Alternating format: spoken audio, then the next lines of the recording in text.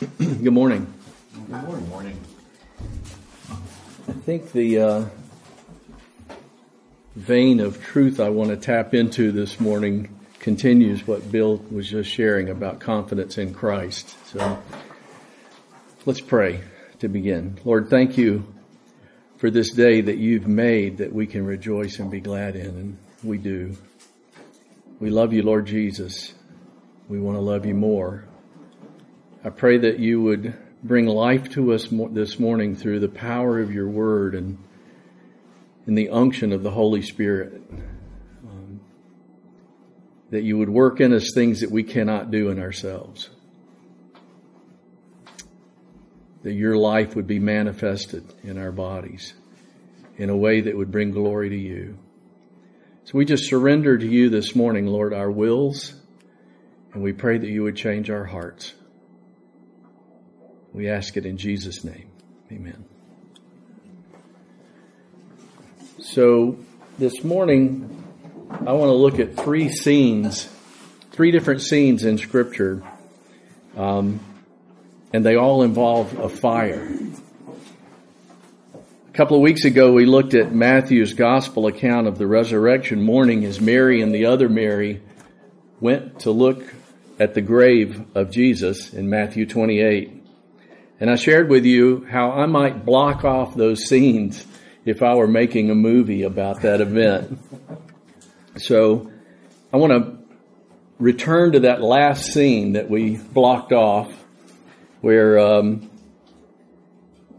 we have a trucking shot pushing in through the opening of the rolled away stone, the empty tomb, and it focuses the scene on the folded grave clothes alone. And then the scene fades to black. We transition now to a medium shot of a fire, and there are several people gathered around it warming themselves, and superimpose the graphics 3 days earlier. So look with me now in John's Gospel, chapter 18.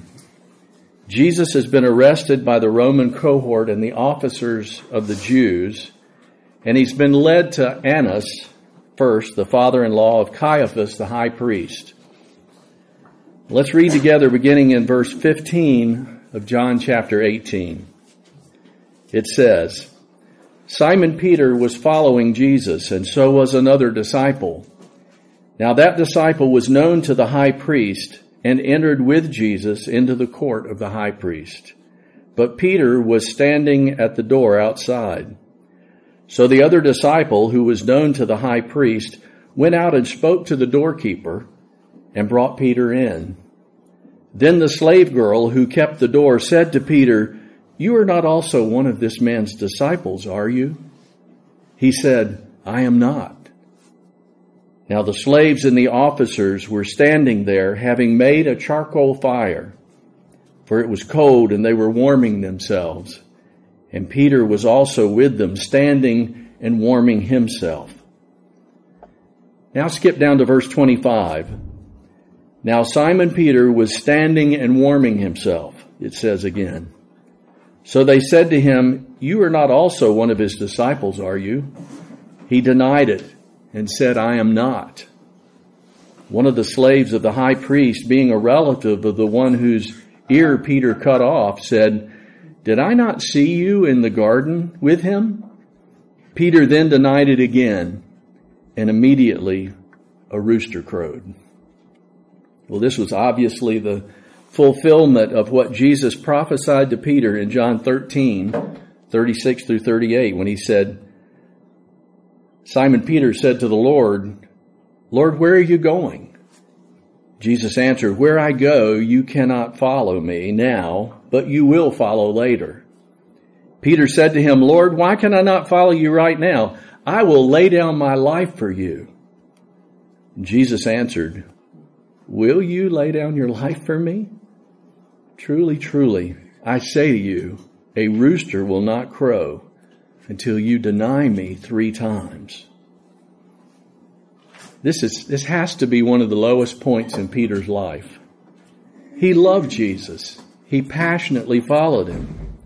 He felt confident in proclaiming that he would die for him. But Jesus saw through the boast, and he knew the weakness of Peter's flesh. He was a strong and loud man on the outside, but fearful and intimidated on the inside. And this night, with Jesus being questioned and with fingers being pointed, it revealed the true Peter, the one Jesus knew and whom he loved. What are some key points that we can draw from this scene?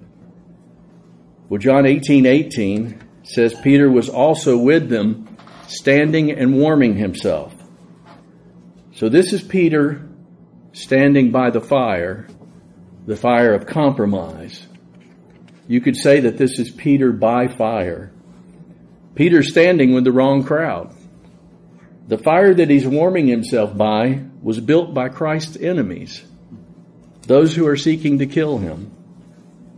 So our first principle this morning is we can never be warmed to the things of God when we're standing by the world's fire. We can never be warmed to the things of God when we're standing by the world's fire. We will always deny the Lord by the world's fire. 1 Corinthians 15:33 says, "Do not be deceived. Bad company corrupts good morals." The longer Peter stood there, the more he denied the Lord. 3 times he denied that he even knew him. And then the rooster crowed. Now, Pat grew up in a rural area. I don't know if others of you have, but have you ever been near a rooster when it crows? It gets your attention. And they don't usually crow just once. Ours usually crows in sequences of 10 to 12 crows at a time. How painful that must have been for Peter, and how poignant for Jesus to have prophesied in that way, so that when it happened, it pierced him. The sudden rush of remembering the words of Jesus, "Will you lay down your life for me? Truly, truly, I say to you, a rooster will not crow until you deny me 3 times. Every time the rooster crowed, it drove the reality of his denial deeper and deeper. Are you one of his disciples? I am not. I am not. I am not.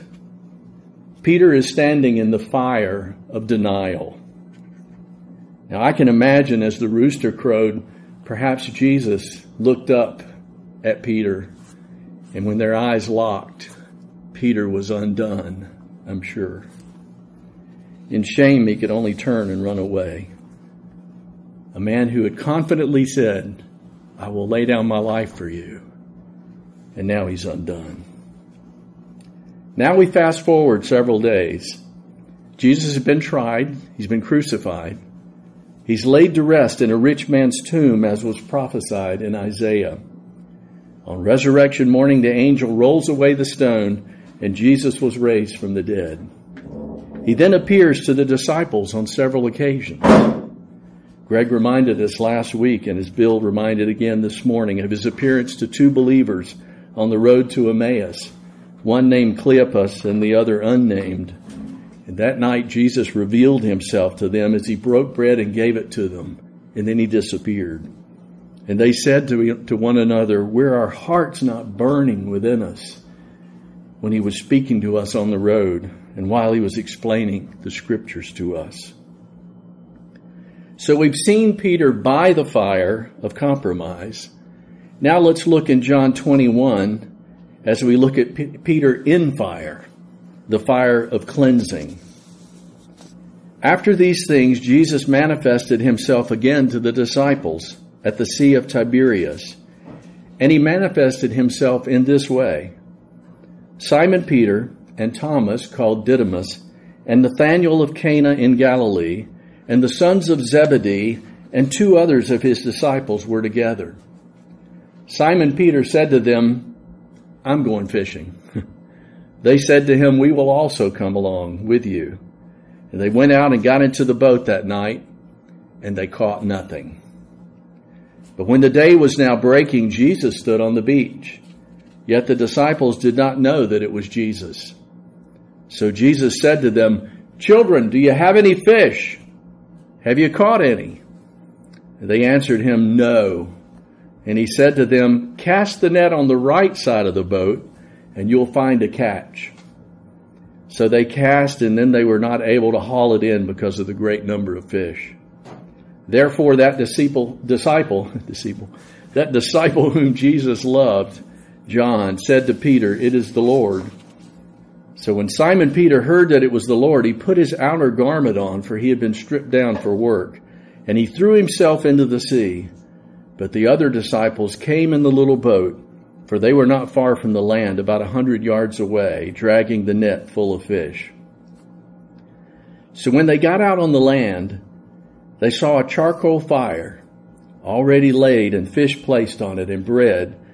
Jesus said to them, "Bring some of the fish which you have caught."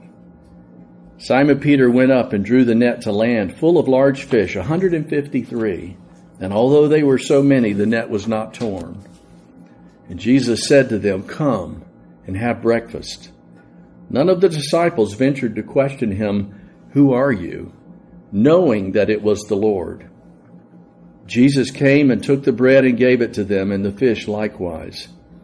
This is now the third time that Jesus was manifested to the disciples after he was raised from the dead. So when they finished breakfast, Jesus said to Simon Peter, "Simon, son of John, do you love me more than these?" He said to him, "Yes, Lord, you know that I love you." He said to him, "Tend my lambs." Jesus said to him a second time, "Simon, son of John, do you love me?" He said to him, "Yes, Lord, you know that I love you." He said to him, "Shepherd my sheep." He said to him a third time, "Simon, son of John, do you love me?" Peter was grieved because he said it to him the third time, "Do you love me?" And he said to him, "Lord, you know all things. You know that I love you." Jesus said to him, "Tend my sheep." What a powerful and emotionally captivating scene this is. The chapter begins with the disciples gathered together, but missing Jesus. After all that's transpired, what must have been stirring in their hearts and minds? We focused this morning on what must have been going on inside of Peter. What was he thinking? The haunting memory of rooster crowing and denials. The disappointment and sense of failure he must have been consumed by. His moment to stand up with Jesus, and he failed miserably. What now? He may have been asking himself, what do I do with my life without Jesus? Even though Peter knew firsthand that Jesus was alive, he was resurrected, he wasn't there. He wasn't there now. He must have longed for something familiar, something comforting. Probably in a place of depression and great sadness, Peter decided to do the thing he knew best and that usually got his mind off his worries. He went fishing. 6 other disciples went with him, and they fished all night. It must have been a long night because they caught nothing. Another disappointment. Another failure. Then morning came. There was a man on the beach who called out a typical question for someone trying to start a conversation with fishermen. Catch anything? Anything biting? One thing unusual about this man, however, is that he called them children. You'd think that would get their attention and maybe rouse their suspicions a bit. But defeated, they simply yelled back, "No!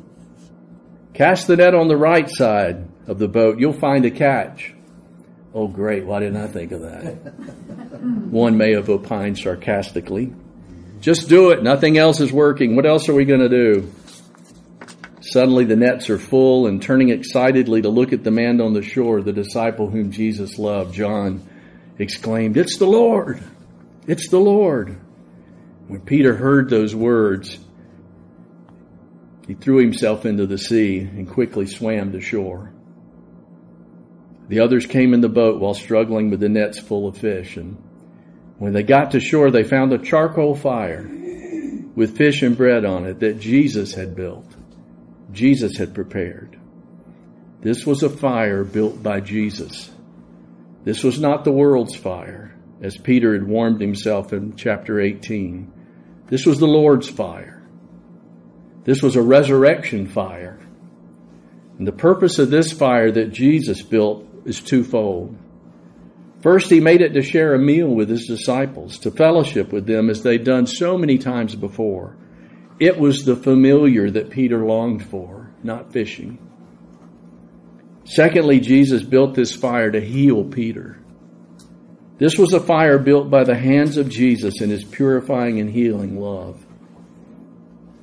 Jesus says, "Come, have breakfast. Come and eat. I have the food that feeds true hunger." After breakfast, Jesus turns his focus on Peter. And 3 times he asks him the same question. "Simon, son of John, do you love me more than these? Simon, son of John, do you love me? Simon, son of John, do you love me?" 3 times Jesus asked Peter, "Do you love me?" What's the significance of Jesus asking 3 times? Perhaps he is remembering in the courtyard when 3 times Peter had denied he even knew the Lord.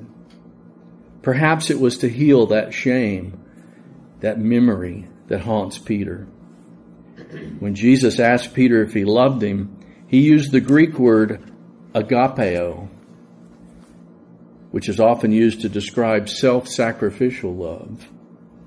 But in Peter's response, he uses the Greek verb phileo, a brotherly kind of love and affection, a love between good friends. Before Jesus was arrested, before he was crucified, Peter had boldly claimed that he would lay down his life, he would die for Jesus, because he loved him that much, more than all the others. Having been humiliated and exposed at the sound of a rooster crowing, Peter no longer crows so loudly. Because of Peter's humble response, Jesus tells him to feed my lambs, tend my sheep, tend my lambs. In other words, Peter, since you're not thinking so highly of yourself now I can ask you to lead and to care for my people. The second time Jesus asked Peter again if he loves him using the Greek word agapeo. And Peter replies again, "Yes, Lord, you know that I love you." Phileo. Then a third time Jesus asked, but this time he uses the verb phileo. Tony Evans notes that seeing that Peter is humbled, Jesus came down to Peter's level and met him where he was. Peter was grieved because the Lord had to ask him 3 times if he loved him. 3 times Jesus spoke into Peter's heart and life. He called him Simon, son of John. It was as if Jesus was saying, "You are Simon, son of John. You know who you are, and at the very heart of who you are, in your innermost being, do you love me?" Peter responded, "Lord, you know all things. You know that I love you." "I know, Peter. Tend my lambs. Shepherd my sheep. Tend my sheep. Serve me by serving others." And with these words, Jesus transformed the fires of failure into fires of forgiveness and release. The fires of denial are transformed into fires of deliverance. We all need to meet Jesus at this fire. We all have denials and failures in our past that hold us back and keep us from the liberating love of his forgiveness and deliverance. Hopefully we've been to the fire that Jesus has built, and we've received from him the reality and the truth of 1 John 1:9, which tells us plainly, if we confess our sin, he is faithful and righteous to forgive us our sins and to cleanse us from all unrighteousness. So now we've seen Peter by fire. We've seen Peter in fire. Now look with me in Acts chapter 2 as we see Peter on fire. Imagine this scene as we begin to read in verse 1 of chapter 2 of Acts. When the day of Pentecost had come, they were all together in one place. And suddenly there came from heaven a noise like a violent rushing wind, and it filled the whole house where they were sitting. And there appeared to them tongues of fire distributing themselves, and they rested on each one of them. And they were all filled with the Holy Spirit, and began to speak with other tongues as the Spirit was giving them utterance. Now there were Jews living in Jerusalem, devout men from every nation under heaven. And when this sound occurred, the crowd came together and were bewildered, because each one of them was hearing them speak in their own language. They were amazed and astonished, saying, "Why not are all of these who speak in Galileans? And how is it that we hear each one of them in our own language, which we were born? Parthians and Medes and Elamites and residents of Mesopotamia, Judea, Cappadocia, Pontus and Asia, Phrygia, Pamphylia, Egypt, and the districts of Libya around Cyrene, and visitors from Rome, both Jews and proselytes, Cretans and Arabs, we hear them in our own tongues speaking of the mighty deeds of God." And they all continued in amazement and great perplexity, saying to one another, "What does this mean?" But others were mocking and saying, "They're full of sweet wine." But Peter, taking his stand with the 11, raised his voice and declared to them, "Men of Judea and all who live in Jerusalem, let this be known to you, and give heed to my words. For these men are not drunk as you suppose, for it's only the 3rd hour of the day. But this is what was spoken of through the prophet Joel. And it shall be in the last days, God says, that I will pour forth my Spirit on all mankind, and your sons and your daughters shall prophesy. Your young men shall see visions, and your old men shall dream dreams. Even on my bondslaves, both men and women, I will in those days pour forth my Spirit, and they shall prophesy. And I will grant wonders in the sky above and signs on the earth below, blood and fire and vapor of smoke. The sun will be turned into darkness, and the moon into blood, before the great and glorious day of the Lord shall come. And it shall be that everyone who calls on the name of the Lord will be saved. Men of Israel, listen to these words.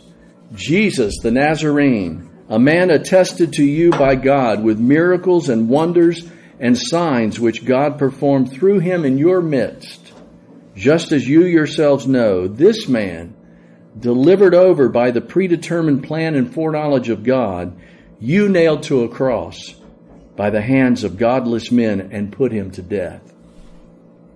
But God raised him up again, putting an end to the agony of death, since it was impossible for him to be held in its power. For David says of him, I saw the Lord always in my presence, for he is at my right hand, so that I will not be shaken. Therefore my heart was glad and my tongue exulted. Moreover, my flesh also will live in hope, because you will not abandon my soul to Hades, nor allow your Holy One to undergo decay. You have made known to me the ways of life. You will make me full of gladness with your presence. Brethren, I may confidently say to you regarding the patriarch David that he both died and was buried, and his tomb is with us to this day. And so because he was a prophet and knew that God had sworn to him with an oath to seat one of his descendants on his throne, he looked ahead and spoke of the resurrection of the Christ, that he was neither abandoned to Hades, nor did his flesh suffer decay. This Jesus, raised up again, to which we are all witnesses, therefore, having been exalted to the right hand of God, and having received from the Father the promise of the Holy Spirit, he has poured forth this which you both see and hear. For it was not David who ascended into heaven, but he himself says, The Lord said to my Lord, Sit at my right hand, until I make your enemies a footstool for your feet. Therefore, let all the house of Israel know for certain that God has made him both Lord and Christ, this Jesus whom you crucified. Now, when they heard this, they were pierced to the heart and said to Peter and the rest of the apostles, Brethren, what shall we do? Peter said to them, Repent and each of you be baptized in the name of Jesus Christ for the forgiveness of your sins, and you will receive the gift of the Holy Spirit. For the promise is for you and your children, for all who are far off, as many as the Lord our God will call to himself." And with many other words he solemnly testified and kept on exhorting them, saying, "Be saved from this perverse generation." So then those who had received his word were baptized, and that day there were added about 3,000 souls. What a sermon. I would love to have heard it from him rather than me. What a sermon. Delivered without compromise, without guilt, without fear. What a transformation in Peter. The scripture says Peter stood up, raised his voice, and declared. The world's fire compromised him, but resurrection fire healed him, and Pentecostal fire filled him and empowered him. It burned away the fear that used to plague him when he warmed himself by the world's fire. This was a fire of declaration. I am his, he is mine. If God be for us, who can be against us? The Holy Spirit is given to each of us believers as a promise, a seal, with the purpose of revealing the truth of Scripture to us and igniting the life of God within us, transforming us to be more like Jesus, and setting our mouths ablaze to proclaim him boldly to a lost and dying world, all to the glory of the Father. In these three scenes this morning, we've witnessed Peter at his lowest and his highest. He was by the world's fire, then he was in the Lord's fire, and then he was on fire for God. So the question this morning is, which fire represents us where we are today? Are we warming ourselves by the world's fire? If so, we'll deny the Lord when our opportunity to be his witness comes along. Are we needing to be in that fire that Jesus builds to allow him to speak into our lives directly to those places that need healing? Or are we on fire for him? Maybe a combination of the three. I think we can all identify with some aspect of Peter's walk, though. None of us are perfect, not even close. May the Holy Spirit this morning stir our hearts, though, to make decisions we need to make to step away from the world's fire in order to be in Jesus' fire, to be in that place of brokenness and openness to what he wants to do in us, that we can receive healing from him. And then we need to be in that place, that upper room, that place where the Holy Spirit can meet us and set us on fire through the Word, in both word and deed. So we want to leave the world's fire, go to the resurrection fire for healing, go to the upper room for the Pentecostal fire for power, to live our lives in a way that glorifies God. I hope our hearts this morning are burning with these words from the Master. Let's pray.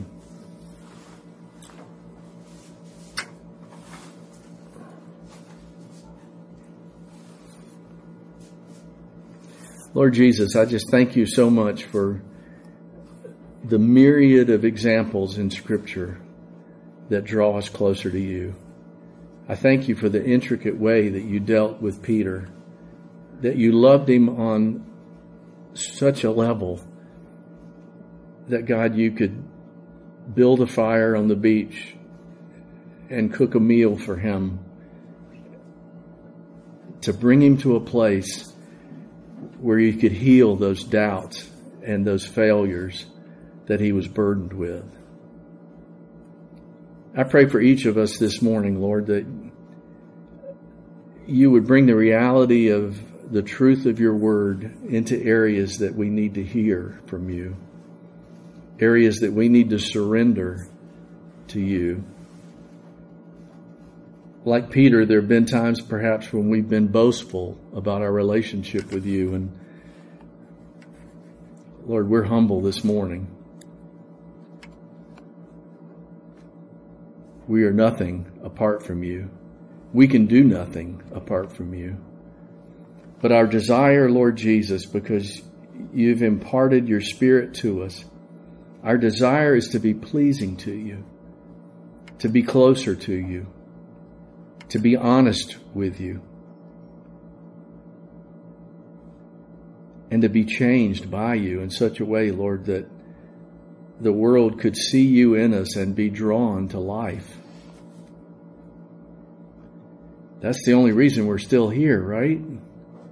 Lord, you're tarrying that others might be drawn to you.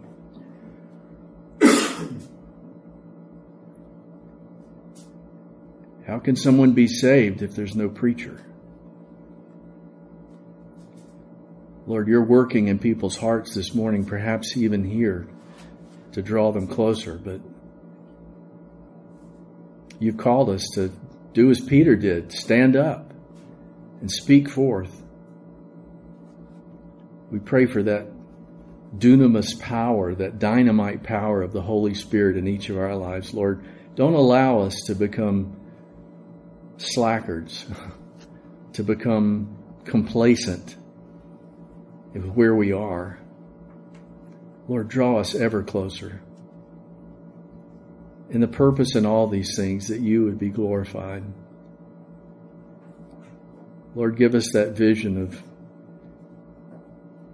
that glorious day when you will return for us or call us home. May our energies and our efforts be directed, Lord, to being faithful witnesses for you.